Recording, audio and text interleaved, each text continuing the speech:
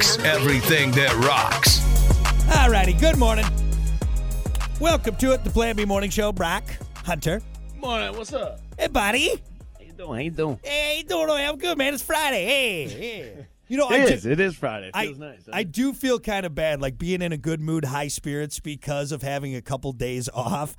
It's like, all right, yeah, I'm happy, but I also only worked like a third of the week. It must be nice when you only work 2 days out of the damn week. But I'm feeling super refreshed right now, guys. This is for great. some reason. Be careful. There's some people out there that have worked like 70-hour days every single day this Why are week. you so chipper? I only had to work 3 days this week. It's nice. Oh, must be real relaxing for you there, pal. Must be nice. Must be nice. Yeah, people out there in the mill working 80 hours. I'm just lollygagging around here. Yeah, it's fine. We're good. This guy's all smiles. Feeling great. There's people out there probably thinking, I hope he gets sick again. This son of a bitch. I hope he gets something real bad. Hope he gets Ebola. Jesus. God, okay, fine. Not Ebola. Yeah. It's a name drop. Yeah. Something deep. Crickets. I hope or rickets. Not crickets. Rickets. That's what it is. What was Ebola again? It was that virus that somebody brought from Yeah, it was on a plane or something. Isn't that malaria is the mosquito one. Is Ebola from mosquitoes?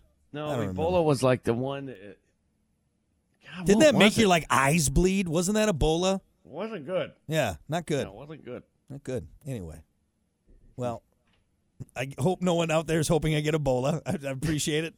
It'd be nice. Got a Brock voodoo doll. It's like, Ebola for this guy.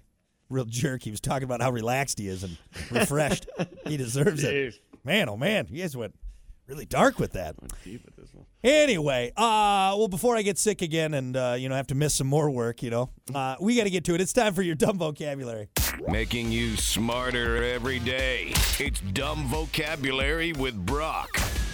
All right, let's see. Friday, let's get a good one for you here. Your dumb vocabulary for today, kabob. Kabob. Oh. I think I know this one. Kabob. Oh, maybe. Kabob. It's Kabob. what are you using a corn on the cob? I hope you peel the skin off first. Yeah, butter the corn, baby. Butter the corn. Kabob. I don't know. Are you sucking on a piece of corn? What are you doing? You're supposed to eat the corn. Don't just sit there sucking on it the whole time. I mean, you got part of it in there. Yeah. Kabob. You want me to just tell you?